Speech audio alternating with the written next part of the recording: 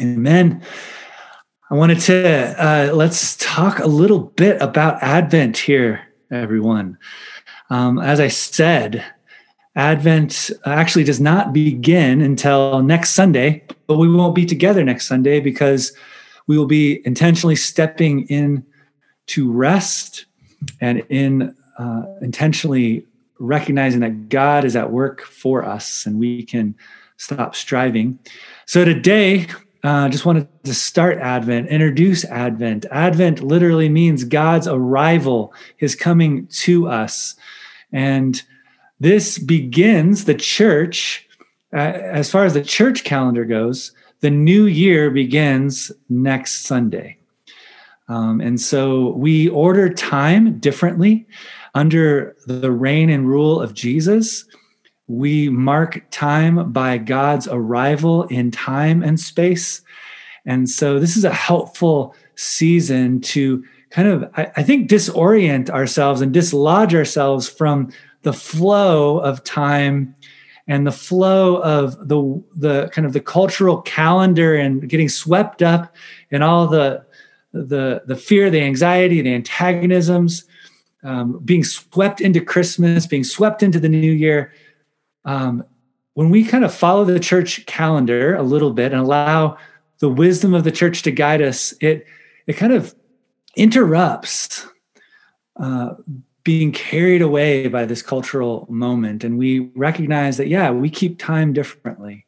Under the lordship of Jesus, we are marked by a different measure of time and the arrival of God's love in our life. And so today we're celebrating the first day of Advent. And next week, as you rest and this coming week, I want us to just be resting in the knowledge of God's arrival, that God's inevitable love has arrived in the person and the work of Jesus Christ. And so that is what we rest in. And that's what we remember. And that's what we carve out space to just step into intentionally with everything that we have. We remember God's arrival in time and space and that he is with us. And so the first Sunday of Advent is all about the second coming. It's actually looking backwards to the first coming of Jesus. But right from the beginning, the wisdom of the church has us look forward to God's second arrival into our world and into our mess to make all wrong things right. And so Thomas beautifully read, and we heard a little bit of a guest appearance by Eamon, which I'm super excited about. I love that. But Mark 13, right? And verse 26, he read the whole thing, but I just want to highlight at that time, remember that kairos, that changing of the seasons, that inbreaking of God. At that time, people will see the Son of Man coming in clouds with great power and glory. Church, just want to declare a simple truth that is revolutionary. Jesus is coming back. Jesus is coming back. That is really good news for us in this moment as we look back at history and all of the pain and suffering that is accumulating like a giant snowball and running downhill and seeming to chase us down, right? All the war and the violence and the division and the trauma around the world and in our nation is just building momentum, it feels like, and we can't outrun it. It's chasing us down. We're just seeing the destruction and the devastation of a world unhinged. It's good news to remember and to proclaim that Jesus is coming back, right? That God's love is inevitable. I want you to hear that. It's God's love that is inevitable. Jesus is returning. So in a world in which pandemic and plague seems inevitable, right? It's just running out of control. In a world in which poverty seems inevitable, in a world in which polarization and political confusion seems inevitable, division, racism, discord, these all seem inevitable. In this world, we proclaim today that God's love is what's inevitable. God's love is arriving and will finally arrive to make all wrong things right and to undo all of the pain, the suffering, the division that has occurred. I'm sure you've watched this movie. If you haven't, there's a big spoiler alerts coming here, but Avengers Infinity War and Avengers Endgame, right? We have one of the most intense villains in all stories here. Thanos, right? And do you remember what Thanos says? Here it is. I'll give you a hint. It's right here. Thanos says, "I am inevitable." You remember this? And man, the first movie, Infinity War, really builds up this truth to the point where we believe it. Yeah, Thanos is inevitable. He just gets more and more powerful. He accrues all of these, I forgot what they're called, these stones that he fits in his glove, right? And with a snap of his fingers, he can make the world do whatever he wants. He can reorder the solar system. He can just eliminate anyone or anything he wants. And it just becomes increasingly clear that nothing can stop him. And he says, "I am inevitable." To the point where at the end of the Infinity War, I remember watching this with Joanna. We're not big Marvel people. We had no idea we hadn't watched many of the other movies. We're watching this movie and it's just so intense. And this guy is so bad and so powerful. He can't be stopped. And then it ends with half the population of the world evaporating into ash and the superheroes. And it just ends. And you're like, what kind of superhero movie is this? Everyone loses. The bad guy wins. He feels inevitable. I kind of feel like this taps into our cultural moment here. There's been seasons in history where it feels like Satan, sin, and systems of death feel inevitable. They're just mounting, like I said, like a snowball, like a tidal wave, like a tsunami. It's just building momentum and crushing everything in its path, and you can't outrun it, and we're being overrun by it. I feel this kind of hopeless feeling sometimes as this pandemic sweeps across the globe. And in the US, over 250,000 people died. Today, we want to pray for Blanca. Well, Blanca is actually in the hospital at UNMH because she has COVID-19 pneumonia, and she's in a high-risk category. More and more people, right? I think all of us probably know by now someone who has contracted the virus, and there's just been a lot of anxiety building around of this. This is on top, and I don't need to rehearse all of this, right? But the political upheaval that's continuing to go, there doesn't seem to be any resolution. And the division that is just becoming more and more apparent in our world, man, it just feels inevitable that we are not going to find a solution, that we are not going to come together as a nation, that we're not going to work for the most vulnerable in our world, and that violence and division and enemy making and antagonism seems to be the way. So into this mess, into this seeming inevitability of Satan, sin, and death marching on, I want to proclaim this Advent season. I want to interrupt this feeling and this thought and this anxiety of inevitability, that what is inevitable is the love of God revealed in Jesus and arriving in Christ. What is inevitable is the second coming of Jesus and his love undoing all that is wrong. His love is going to reverse the curse of sin and death. His love is going to make all wrong things right. His love is entering into time and space and into our mess and into the seeming inevitability of evil and death marching on. And Jesus is reversing it and will finally and completely reverse this death. Let's look at this passage real quick. Just a couple anchors here in our text. Speaking of the second coming, the arrival of Jesus into our world and God's inevitable love overcoming death. First, verses 24 and 25, it says, "But in those days after that suffering," Jesus has just unpacked. Basically, it sounds like just a film roll of what we've been experiencing in our world today. And as we look throughout history, what we have seen: wars, rumors of wars, plague, famine, division, hatred, oppression, racism, all of these things he unpacks and says, you're going to see these things, you're going to experience these things. But he says, but in those days, after that suffering, the sun will be darkened, and the moon will not give its light, and the stars will be falling from heaven, and the powers in the heavens will be shaken. Now, let's stop there. That doesn't sound like good news, right? That's apocalyptic language.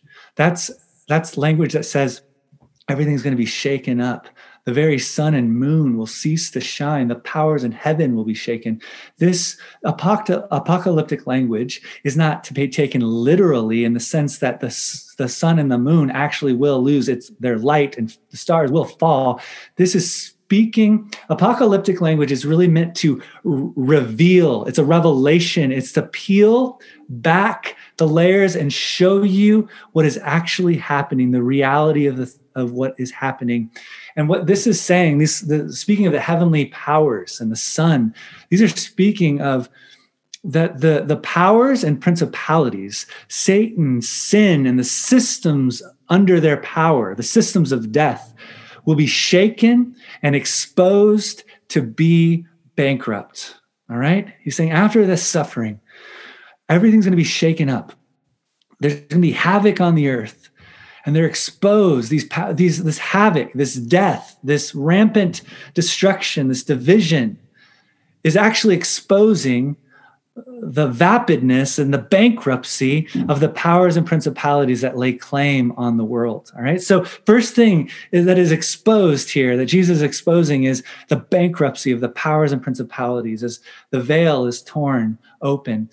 And then something else is exposed and revealed as the veil is torn back.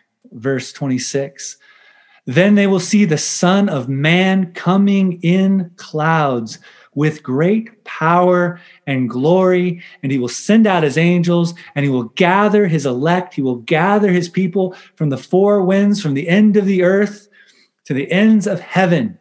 So not only are the powers and principalities, the systems of death, Satan, sin, and death, revealed and exposed as bankrupt, the true Savior, right?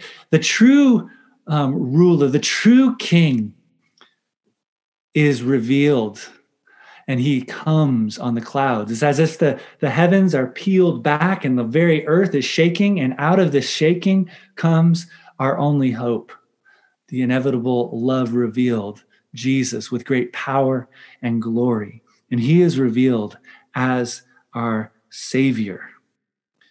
He is the inevitable one, all right? Jesus is the inevitable one. His love is the inevitable one. And what he does with his love, look at this, he gathers, verse 26, he gathers all of his people that have been scattered.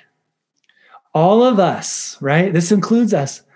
All of us and all of our loved ones and all of the people that we care about that have been scattered by persecution, have been scattered by division, have been scattered by addiction, have been scattered by oppression and racism and injustice, and have been separated by death and sin. Jesus, on his arrival, his inevitable love, gathers from the four ends of the earth, from the four winds, all of those scattered, and we experience a reunion of restoration, a reunion of healing, where all the wrongs that have been done will be undone. All the evil that has been done will be unwound and restored to the way things ought to be. This is good news, right? Jesus is coming back. God's love is inevitable, no matter what the world may look like. I am reminded of the second last Avengers movie. Platts, you'll have to forgive me. I know you're the experts on these movies. I'm messing them up. But the second one, Endgame. See, the Infinity War, the superheroes and half the world's population evaporating into ash was not the end of the story. Thanos seemed inevitable, but there was Iron Man. But there were some superheroes left. And we see the second movie, right? They're disillusioned, they're beat up, they're divided, they're angry with one another, but they get it together and they actually come up with a plan that will undo all that Thanos has done, right? And so, spoiler alert again, but they actually undo the seeming inevitability of Thanos' reign of terror, right? Even what seems irreversible, the effects of all of his evil plan and his destruction on the earth, everyone being blown away into ash, half the population, is actually reversed to where everyone comes back. Everything that he destroyed is made whole again. And there is a reunion and they are restored, right? All the wrong things that had spun out of control had been unwound, unraveled, and come back together into wholeness. This is what Jesus will do, all right? This is what Jesus will do. He'll do it a lot better than the Avengers because he won't use violence. He will use inevitable love. He will win the world and reverse the curse of sin and death and bring healing, not through force and coercion, but through unbelievable love, the judgment of his love and his mercy that has already been won on the cross, proven at the resurrection, and he promises to return, to reverse the seeming inevitability of evil. His love is inevitable. So let's just play this out a little bit as we finish here. The hundreds of thousands of Americans that murdered each other during the Civil War, all right? We don't have to go too far back in history. Those lives lost and the generational trauma that soaked into our soil and into our souls as a result of that will be undone on Jesus' arrival. That will be undone, and there will be restoration. The wrongs will be made right, and healing will be given. The generations, the millions of African Americans that were enslaved, tortured, killed, and the people that continue to feel and to experience injustice, oppression, and the trauma that we've experienced as a country and the corruption that continues, all of that on the arrival of Jesus, his inevitable love, will be undone. All that has been done in the name of evil will be undone, and there will be healing and restoration. The second coming is good news. I think of the children separated at the border, thousands of children, maybe never going to ever find their parents, but they will when Jesus returns, whenever that is. All that evil, that separation will be undone, and there will be restoration, there will be reunion, and there will be healing. All those who have died of coronavirus, all of those families separated by death, all kinds of death, all kinds of disease, all the lives ravaged by addiction, all of this is going to be undone by the arrival of God's inevitable love in Jesus when he comes again. This is good news. This is what we believe. This is our hope. I don't think we, at least in our community, talk about this enough. The hope of the second coming. He has done it. He is doing it, and he will reverse the curse of sin and death. So let's just I'm almost done here. Verse 32. Jesus says, verse 28 through 31, he's saying, look, there's going to be signs of the times. You got to be alert. You got to look at this stuff. And verse 32, he gives us this call 3 times. He says, keep alert, be on guard, keep watch, stay awake. Don't be lulled to sleep by the seeming inevitability of evil and of hatred. Do any of you feel sleepy? Do any of you feel discouraged? Do any of you feel overwhelmed by the seeming inevitability of all the stuff that is happening? Don't be lulled to sleep. Believe, keep watch, stay awake, keep alert. Christ is on the move, and his arrival is inevitable. He is coming.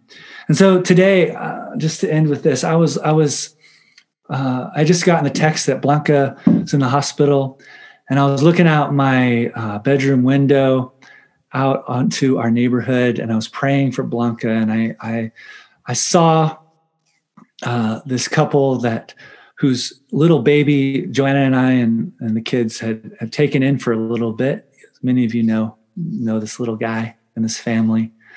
And I saw this couple, and they're together, but they're still without their son, and they don't have their son. They won't have their son.